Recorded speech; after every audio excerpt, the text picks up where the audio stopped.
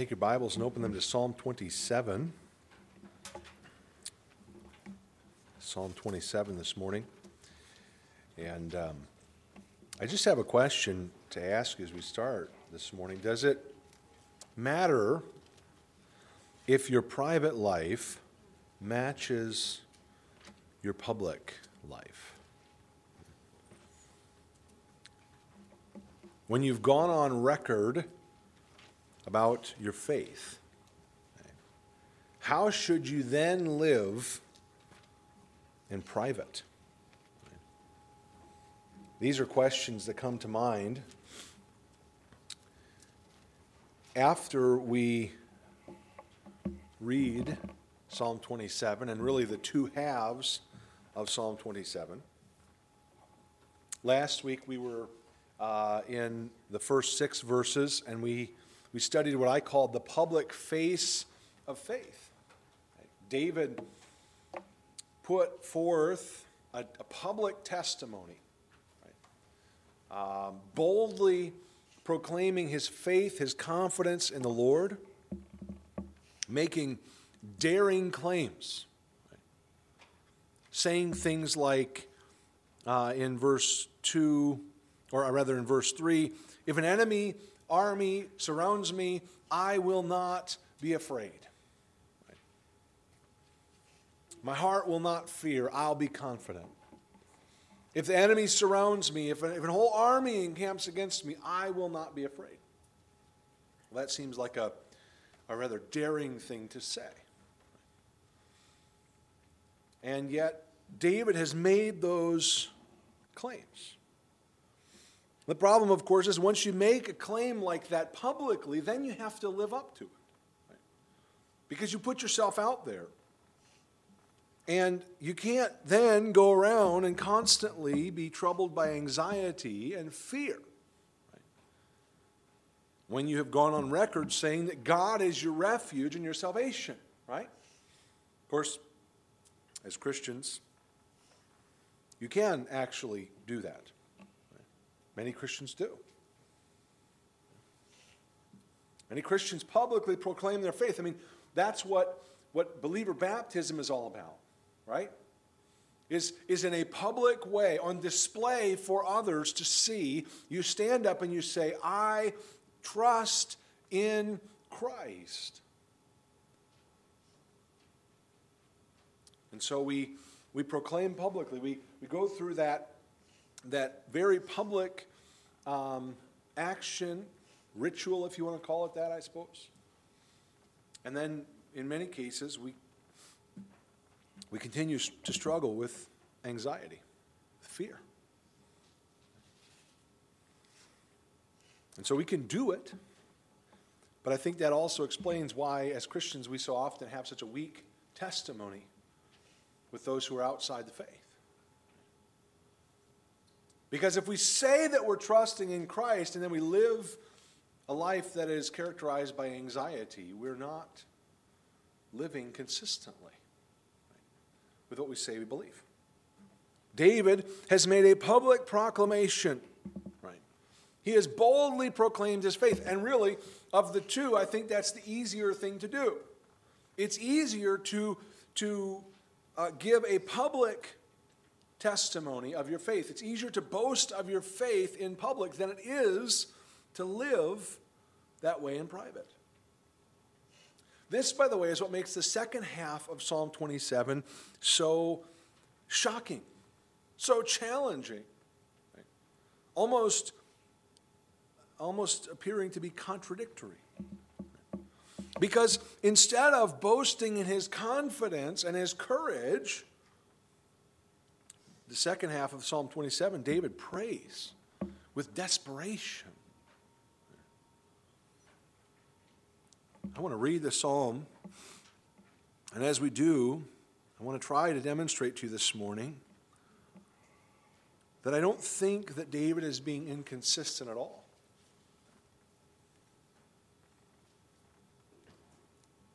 In fact, I think that David's private prayers are necessary.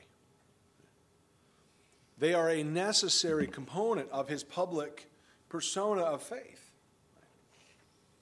And I think if we're going to publicly declare that we have faith in the Lord, and we're going to publicly declare that we are trusting in God, that He is our refuge and our strength, then we're going to have to learn to pray like David prays in private. Because I don't think we can really separate the two, even though on the surface they appear to contradict one another. Now, I will just say this at the very beginning here, that I do not feel like I can do justice to the tone and the emotion of what David is writing here. I fear that in preaching this message, I am going to empty out much of the soul of this psalm. Okay? And I don't want to do that, but I would just say this to you, that the best protection against that for you is that you probably need to spend some time after this reading through Psalm 27 yourself and really trying to get a picture and a sense of what David was feeling as he was writing this and what he was going through. Because I think that will give us a better sense of it. Sometimes we miss the forest for the trees. And I want to be careful not to do that, but I just don't feel confident that I can accomplish that this morning. So I'll just tell you that right up front. That's my disclaimer. So let's look at Psalm 27, and I'll have it up on the screen for you here. And you can just read it along with me. We'll read it together and go through Psalm 27. And I want to see the two parts of the psalm, and then we're going to try to see how they work together. So let's begin there in verse 1. David says, and you can read this here, "The Lord is my light and my salvation. Whom shall I fear? The Lord is the strength of my life. Of whom shall I be afraid? When the wicked came against me to eat up my flesh, my enemies and foes, they stumbled and fell. Though an army may encamp against me, my heart shall not fear. Though war may rise against me, in this I will be confident. One thing I have desired of the Lord, that will I seek, that I may dwell in the house of the Lord all the days of my life, to behold the beauty of the Lord and to inquire in his temple. For in the time of trouble he shall hide me in his pavilion. In the secret place of his tabernacle he shall hide me. He shall set me high upon a rock. And now my head shall be lifted up above my enemies all around me. Therefore I will offer sacrifices of joy in his tabernacle. I will sing, yes, I will sing praises to the Lord."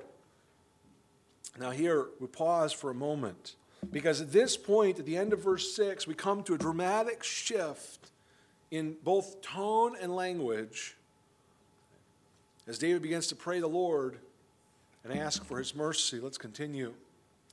"Hear, O Lord, when I cry with my voice. Have mercy also upon me and answer me. When you said, 'Seek my face,' my heart said to you, 'Your face, Lord, I will seek.' Do not hide your face from me. Do not turn your servant away in anger. You have been my help.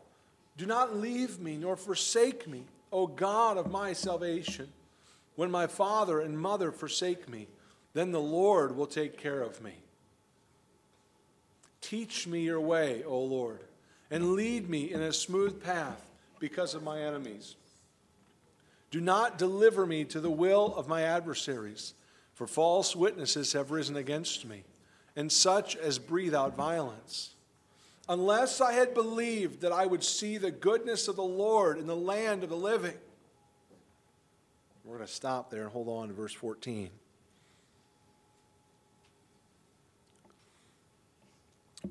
What I'd like for us to look at this morning as we go through this psalm, and especially the second half here, is what I call the private heart of faith. Private heart of faith. This is a look at how David dealt with the trials and the pressures of life. And even as we read these verses, and we just read them a moment ago, they sound so different. You have David at first boldly saying, "Hey, it doesn't matter how many enemies come around. It doesn't matter what the circumstances are. I'm not going to be afraid. I have nothing to fear." An enemy comes, the enemy surrounds me, they attack, and at the moment when it seems like they're going to be victorious, they fall, and I still stand. And David says, this is what I experience, and this is what my faith is all about. It's about victory. It's about winning. It's about standing here and seeing God do great things, and I know He's going to. And then the next breath, it's crying out, saying, Lord, don't forsake me. Lord, don't turn me over to my enemies. Lord, listen to me and hear my cry. Two very different sounding things. And yet I think that they go together. Because David's public testimony displayed a faith that was bold and was daring, and his private prayer displays something quite different, but I think also necessary. If I could say it in a sentence, I would say it this way. Private faith leads us to cast ourselves on God's help and strengthen ourselves in Him. Private faith leads us to cast ourselves on God's help and strengthen ourselves in Him. Have you ever prayed and asked God to hear your prayer? Have you ever done that? It's kind of like asking someone if you can ask them a question, right? Because you've already done the thing that you are asking if you can do. But that's what David does here in verse 7. Hear, O Lord, when I cry with my voice. Have mercy upon me and answer me. David prays that God would hear his prayer. And it may seem kind of strange to do that, but this is David's way of acknowledging that he doesn't have a right to pray and expect God to hear him. He doesn't have a right to this. It's only God's mercy that allows him to hear an answer to his prayer. It's important for us to notice, too, that in beginning this prayer here in verse 7, it comes right on the heels of what David has said in verses 4 through 6, which is where he made a commitment to praising and worshiping God, right? Verses 4 through 6, verse 4, one thing I desire. What do I desire? To be in the Lord's house, to be in His presence. And God, that's what I'm going to do. And I'm going to be there, and I'm going to worship You, and I'm going to sing Your praises. And then on the heels of that, he says, Lord, hear my prayer. And I think this helps us to see right off the bat here that prayer is an act of fellowship. Prayer is not David here asking God to put a stamp of approval on David's plans. It's David who is already committed to being in fellowship with God and worshiping God. Now he comes and he prays and he asks God to hear him. But he does that because this is about his relationship with the Lord. David knows God. He's committed to serving and worshiping God. And so it's natural then that he would want and seek the Lord's response. It's natural that he would pray. This is a natural part of life for those who would rely on God to be their light and salvation. See, prayer is an admission of our own weakness. It's an admission of our inability to stand up on our own 2 feet. We don't really like that. We want to think of ourselves as independent and strong and able to take care of ourselves. But when we pray, we realize we're doing something completely different. We're coming to God and we're acknowledging, God, we need You. We can't do this on our own. Really, what David's prayer is, and the reason that he begins his prayer this way, Lord, hear me. Lord, listen and answer me. Be merciful. What David is asking God to do is he's asking God to stoop down to his level. David is recognizing, God, You are exalted. You are the King above all kings. And what I need more than anything is for You to come down to where I am because I can't get up to where You are. That's what prayer really is about. It's about us asking God to come down to our level. God, I need You here, right now. I need You to come down to be merciful to me, to condescend, right? We think of when someone is condescending toward us, that's not really a good thing, right? That's an offensive thing when someone speaks to us in a condescending way. The reason for that, by the way, is because we consider ourselves equals, right? It's insulting to me if you speak to me in a condescending way. But it's not insulting to my child if I speak to them as a child, because that's what they are, right? So it's a different thing. See, when you talk with equals, we don't speak down to one another. We don't condescend because it's rude. But that's not what we're talking about with God. See, when we come to God in prayer, we are acknowledging that we are like children. God, I need your help. God, I need you to come down here where I'm at. Because I can't do this. I can't see what I need to see. I can't stand. I can't do what I need to do. And I need your help. God, will you come down here to my level? That's what David is doing, and that's what prayer is ultimately.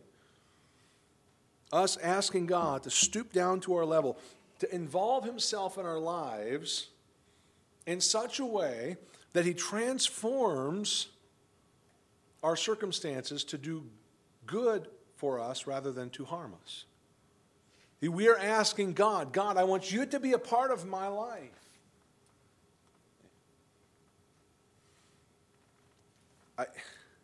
I've thought a lot this week about the nature of prayer and what prayer really is all about, because David's example here, it just seems to really encapsulate what prayer is in its essence. And the way that we often think about prayer, I think, is wrong.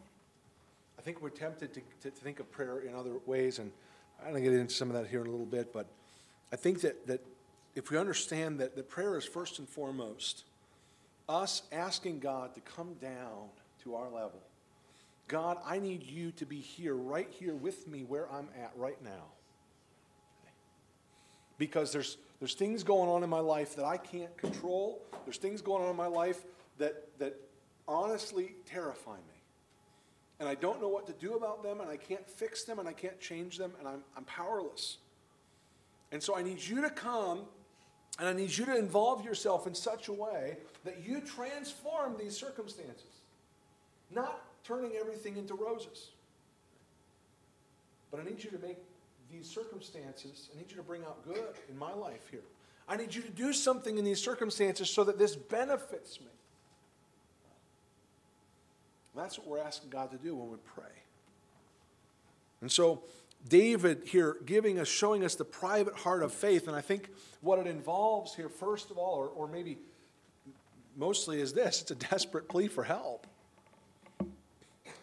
Again, this is prayer acknowledging that we are in need of help. So you say, well, it seems like a really strikingly different tone. David, in the first 6 verses, is telling everybody how great his faith is. God is going to come through. God is going to do something amazing. God always does. He'll give victory. He'll defeat the enemies.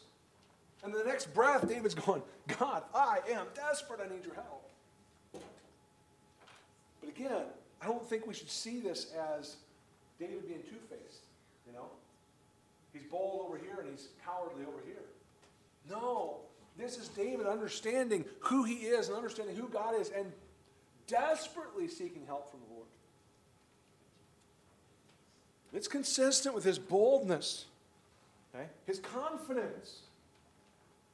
And we're going to see here that his confidence is well placed. But I want you to think about this too. Why do we pray? Why do we pray? I meant to talk to my wife about this beforehand, and I didn't, so I apologize right up front. Okay, just say this. I meant to run this by her, and I didn't do that. So, but as many of you know, the ladies just got back from the WFBC Ladies Retreat up at Green Lake. Several of you were there. I hope you had a great time. Pauletta had a significant role in planning and coordinating the retreat. She went to bed on Wednesday night, very, very tired, but still having a lot to do before she left for Green Lake on Thursday morning. And she went to bed and she prayed. And she asked God to help her rest and get a good night's sleep because she needed a good night's sleep. And then she was promptly woken up about half a dozen times Wednesday night, during the night, because, first of all, one of our kids was complaining about their arm hurting, and then another one complaining about their stomach hurting, and pretty soon that one was throwing up multiple times. I didn't keep track, but I think we were up at least half a dozen times cleaning up messes and comforting our children. At one point, during the evening, during the times when we were awake, which is most of the night, I guess, Pauletta said to me something along the lines, I'm not quoting directly here, but she said, "Why did I even pray for rest when this is the kind of night that we have?" And please understand, I'm not sharing this to make fun of my wife, nor am I sharing this in an attempt to point out some sort of spiritual flaw. I think that every single one of us has been there more than once. Why did I even pray for this? I prayed, and look what happened. I prayed for a good night's rest, and look what happened. Really? It could have happened any other night. It had to be tonight, right? And you guys know what I'm talking about. You've been there.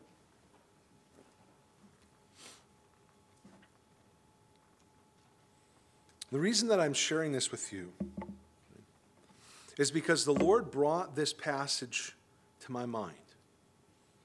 Psalm 27, when she asked that question.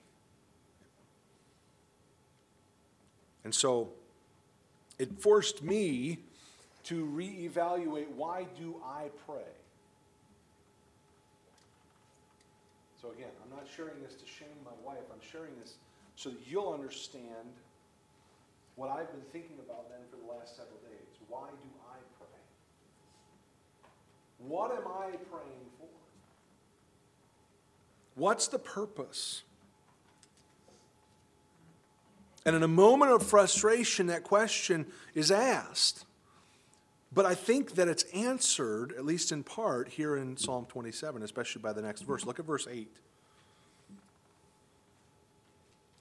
David says, "When you said, 'Seek my face,' my heart said to you, 'Your face, Lord, I will seek.'" Why do we pray? Why do we seek the Lord's face? Is it pragmatic? Because we have problems that we need to be solved, and so we pray and we ask God to fix the problems. I think that's how we approach prayer a lot of times. I think that's how I approach prayer a lot of times. I've got a problem, it needs to be solved, so I'm going to pray and I'm going to ask God to do something about my problem. Listen, we pray in faith. We pray believing that God can and will answer our prayers and do for us what we ask. We pray in faith. We trust that the God who delivered Israel at the Red Sea, the God who delivered David from the javelin at the hand of Saul, will deliver us from our trials.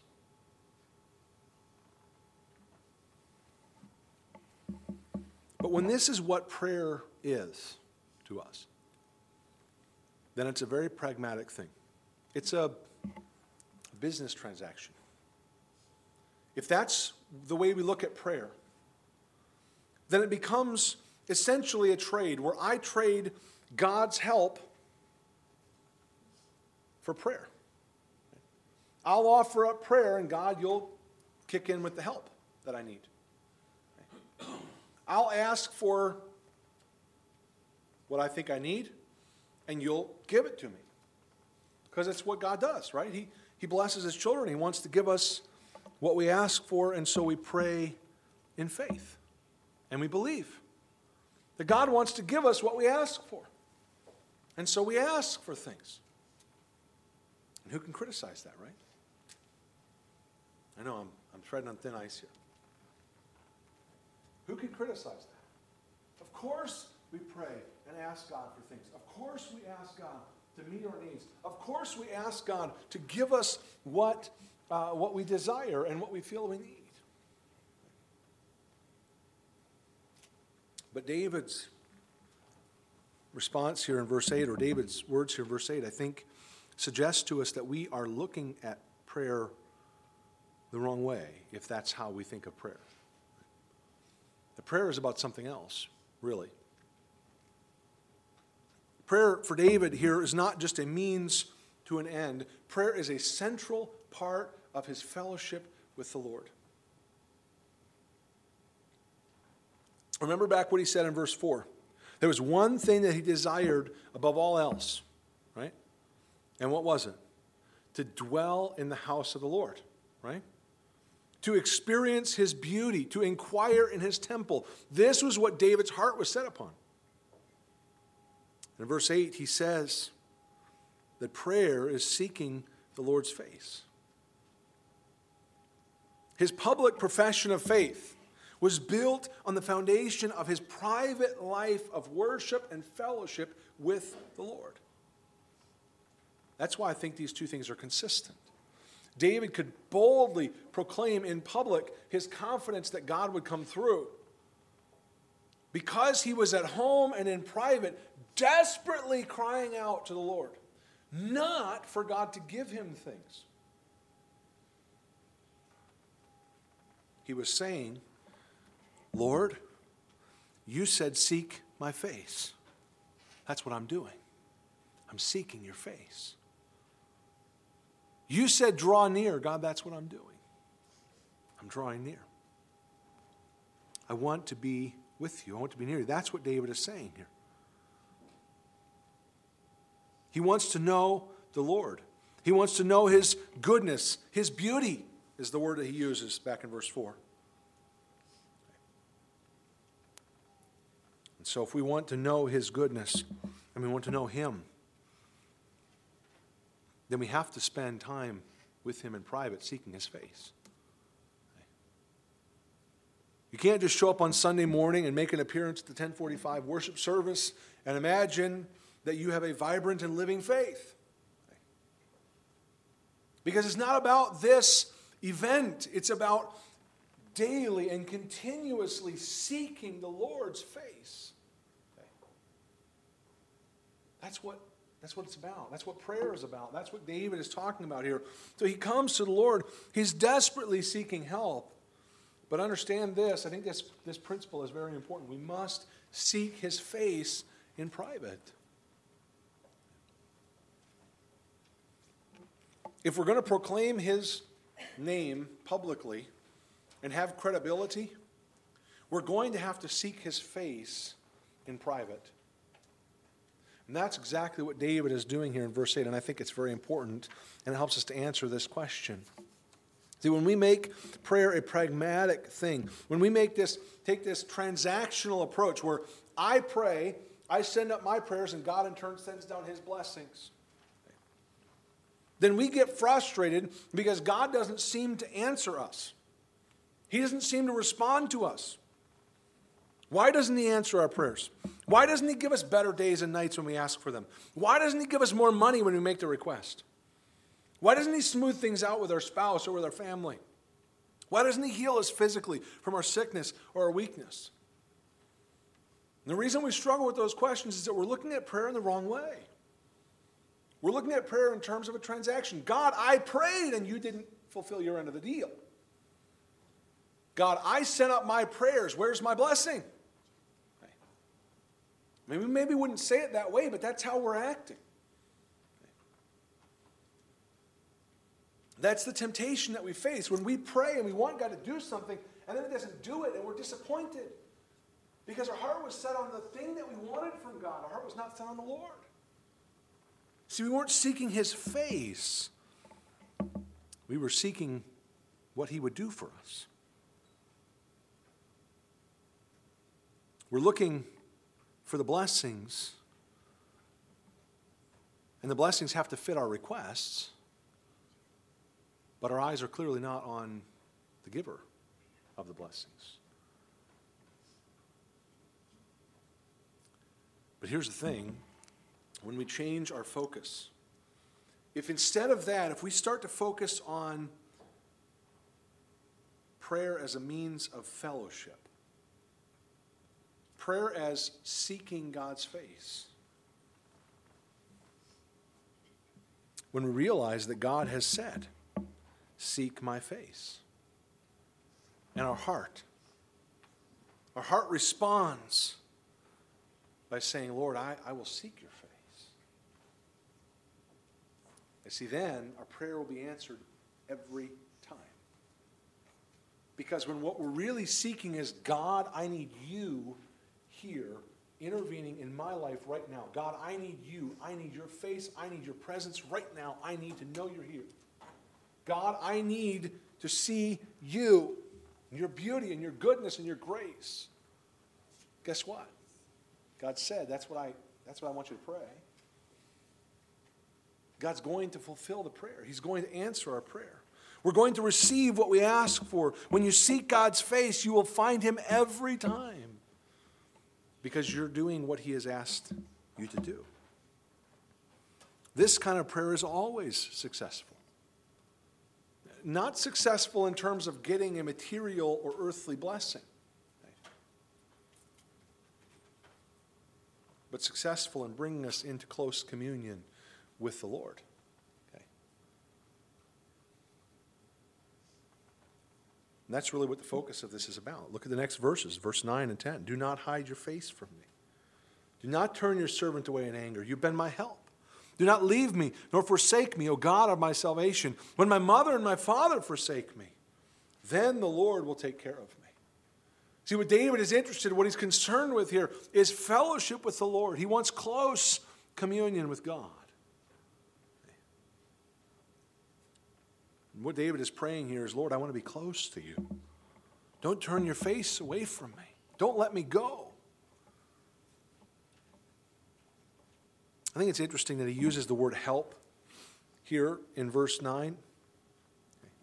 You have been my help, he says.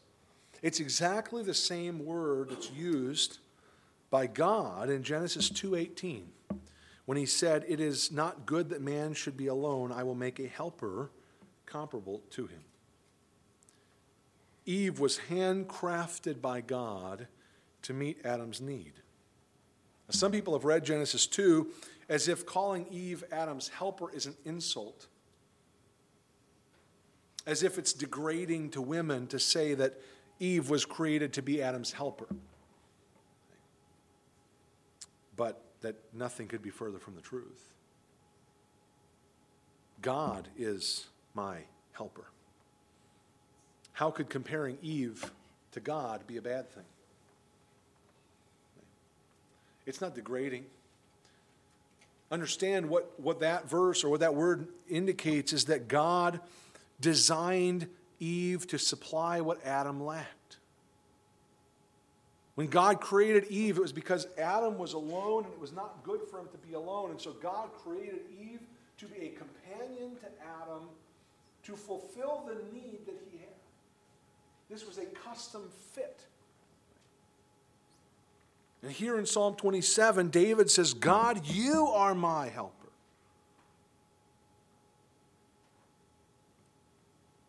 So that just as Eve was created with Adam in mind to fit him perfectly, David is saying, God, you are the thing that I need. You are the one who is able to supply what I lack. And no matter how close or how perfect any human relationship is, there's one fatal flaw in every human relationship. One, that it will always end. Whatever relationship you have with another human being in this life always ends. At some point, there's an end. We don't like that. Sometimes it ends because relationships break down, because we don't get along or we have conflict and it brings break into a relationship. Other times it ends in the way that all human things end, which is in death. That's what David, I think, is getting at in verse 10 when he says, my father and my mother forsake me. He says, not if, but when they leave me. Because all human relationships ultimately end the same way, with separation. Others may help us. Others may even be, there may be someone who is even our God-ordained helper, as Eve was to Adam. But it is the Lord who will take care of us when we're separated from them. And so even as David's heart cries out here in desperation, he knows that God will hear him and will answer him. I think it's significant that's what he says here. That, listen, God, you have been my help. You have the perfect design to meet my need. The one thing I can't get anywhere else, the one thing that no other human relationship can supply, you can supply. Because my relationship with God doesn't end at death. My relationship with God is permanent. And this, I think, on the other side of that coin is this truth that God is faithful. And so we pray to him because he's faithful. That's what David is doing here. His prayer is not based on getting a right outcome. It's not based on, rather, it's based on drawing near to the Lord, who will be there every time to gather him up. That's the meaning of the word take care there in verse 10. Gather him up. Even when your parents or your spouse let you go, the Lord will gather you to himself. And in his presence you'll find peace and comfort. And so if you know the Lord, if you've trusted in him as the God of your salvation, then you can rely on him. You can rely on him to provide the permanence that no other relationship can supply. Because even when mother and father forsake you, God will take you up. He will draw you to himself and gather you up.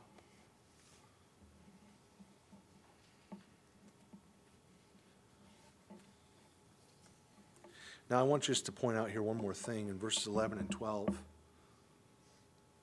Because again, David is seeking help. Now, when we pray, please don't misunderstand. I'm not saying it's wrong for us to ask for things. I'm not saying we shouldn't pray and ask God to provide or God to supply our needs or God to meet this need or that need. Okay. But if we keep our focus in prayer on fellowship with him, the prayer is about me walking with God, about me asking God to come down to my level, to be in my life, then that transforms how we think about it. Then our prayer always works because when I'm praying, I'm asking God to come and be with me. Now, maybe my circumstances aren't going to get better. Maybe maybe we're going to pray and ask God for a good night and the kids are going to be sick and we're going to be up all night. But God is still good. Because even in that, he's there with us. That's the confidence. That's the assurance that David is looking for. He says, God, don't turn away from me. Don't turn your back on me. I want you to be close to me. That's where David's confidence lies then. And notice what he says in verse 11 and 12. Teach me your way, O Lord. Lead me in a smooth path because of my enemies. Do not deliver me to the will of my adversaries, for false witnesses have risen against me, and such as breathe out violence. God doesn't protect us from trouble and trials when we only pray for help. He protects us when we follow his path, and I think that's what David is getting at here. You see, David, the analogy that comes to my mind is the one we see in Psalm 23. It's the shepherd with the sheep. Now, if a sheep comes under attack by a lion or a wolf or a bear, what's the shepherd going to do? He's going to step in and fight to protect the sheep. But most of the action of protecting the sheep comes way before that ever happens, right? See, the shepherd, he does all this work of preparing and guiding and directing the sheep and gathering them together in the flock and keeping them together. And if the sheep would just follow the shepherd's instructions, right? If they just stay gathered together with the other sheep in the flock, and they'll just follow the path that he lays out for them, then it's going to be pretty unusual that they're going to have to worry about attack from a lion or a bear or wolf, because the shepherd is prepared for that, and they just simply follow his directions. But what happens when a sheep decides to wander off on its own, and it's isolated from the flock, and it goes away from the shepherd and away from the trail? That's when the sheep is put in danger, right? And I think that's the picture here of what David is saying. Remember, the whole circumstance of the psalm, David is surrounded with enemies. He's facing a real, legitimate threat of enemies and an opposition. But he's confident. He's confident. He boldly proclaims his confidence. Why? Because he's praying desperately for God to help. And he trusts in the Lord. And one of the things he's asking God for here is to guide him and teach him to stay on the path. I think David understands his own tendency to kind of wander and go his own way. And what happens? When he wanders and goes his own way, he brings on himself trouble and trials. He puts himself at risk. He makes himself vulnerable. And so what does he do? He prays that the Lord would protect him. Not by fighting off the enemies, but by keeping him on the path. You see, this is where if we understand that most of our problems come when we decide to wander and go our own way, that's where most of our problems come in. We would do well to pray not that God would remove the problems, but that he would help us to stay on the path. We pray and we seek his help. And so that's what David is doing. He's praying not just because he trusts God's faithfulness, but he's also praying because he wants to do God's will. We pray because prayer reveals our weakness, our need. We pray because we want to do his will and we need his help.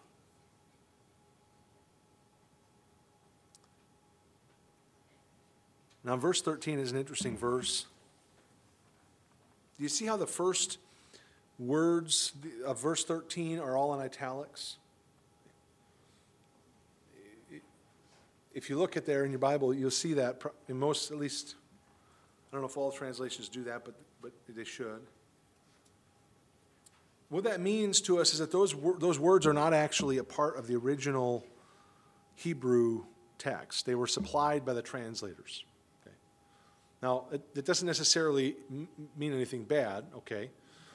It's necessary when you're moving from one language to another to sometimes supply words that are implied in the original language, okay? And so sometimes it's necessary to fill in a word here or there because it's implied, but it's not actually written in the language, or we fill it in. Okay? In this case, there's something else here I think that's interesting. David is intentionally leaving this verse incomplete. Okay. It's what's called an ellipsis. We do it the same thing. Okay. In our writing, we'll leave a quotation or we'll leave a line incomplete. Okay. On purpose. In this case, it emphasizes here the great emotion and the great the weight of feeling that David had as he's writing about a situation and the goodness of God. And so the translators here add, I would have lost heart. But what David really says is, unless I had believed that I would see the goodness of the Lord in the land of the living. And he just lets it drop. And we want to go, but then what?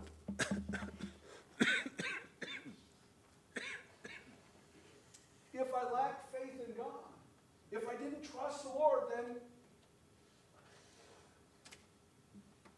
David doesn't answer. He doesn't tell us. What would his life be if he didn't have faith in the Lord?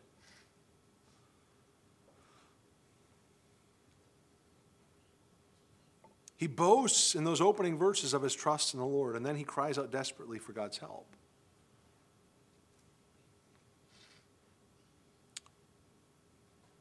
But what would happen to him if he didn't actually believe in the goodness of God?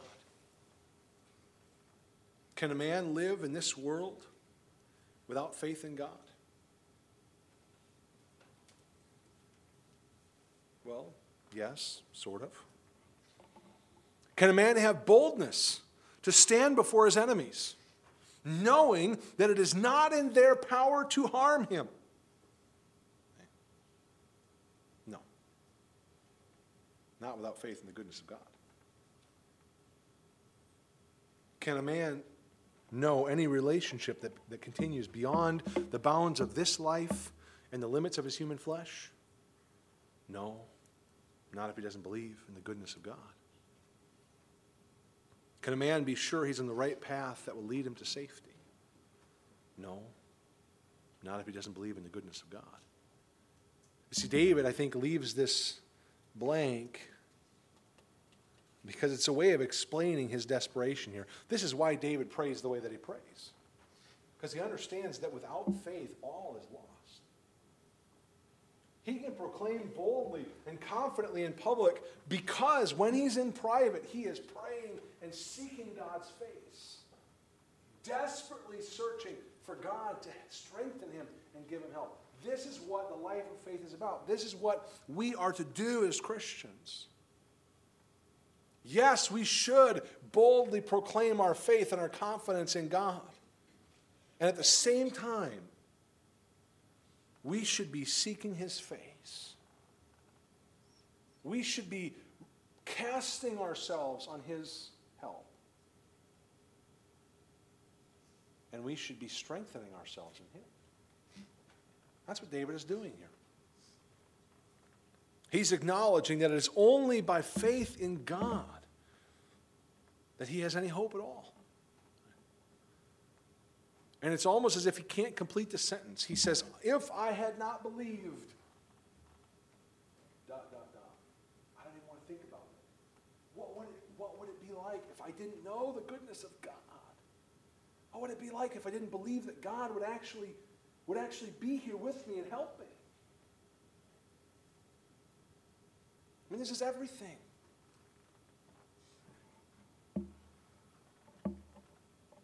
And so, I think as we look at the psalm and we look at what David here says, the only way for us to truly live, to know the confidence and the peace and the hope of God in the face of uncertainties, is if we seek the face of God. That's what we're doing when we pray. Like the psalmist, our hearts ache when we think of what things would be like if we didn't know the grace of God.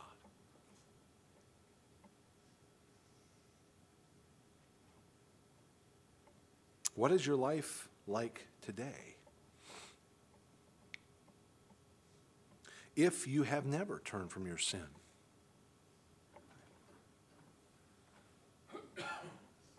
I know that up until this point, everything I'm saying, I'm speaking here to people who are believers, people who have faith in the Lord, who believe that God is good to us, that God is good to us as sinners who don't deserve it. But what about you today? If you don't know the Lord, if you've never trusted in him, then what do we put in that blank? David said he believed. He said, unless I had believed. But if you don't believe, what is your life like? Do you have peace? Do you have hope of eternal life? Do you have the comfort of knowing that God is on your side? These are the things David has spoken of, the things he's prayed about, the things that he has demonstrated here. That you can have peace and hope and security.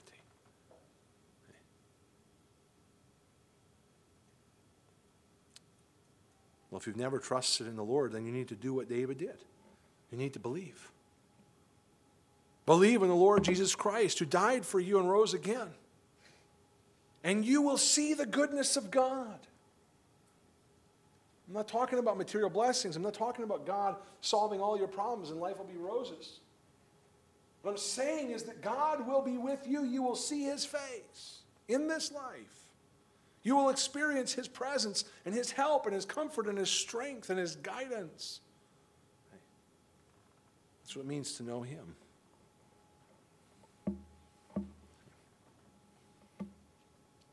Well, there's still one verse left we haven't studied, haven't read. It's the moral of the story, the conclusion of the psalm. We're going to end with this. David here drives the message home. Verse 14, he says, wait on the Lord. This is, I don't believe, part of David's prayer. This is David maybe turning back and offering us a public word of admonition here. Wait on the Lord. Be of good courage, and he shall strengthen your heart. Wait, I say, on the Lord. Are you troubled today by some difficulty or trial, some weakness in yourself, maybe physical, maybe spiritual? Some situation which is beyond your control, then wait on the Lord. I like this. He doesn't say, by the way, in verse 14, he doesn't say wait for an answer from the Lord, because this is the answer. This is the answer to your prayer, and this is the answer to your need. Wait on the Lord. You ought to publicly proclaim your faith in God and your confidence that he will deliver. And you ought to desperately seek the Lord in prayer, seeking his presence and his help. And we do it because we believe that he's good. Kirkpatrick says this, that in this verse 14, the psalmist's faith rebukes his faintness.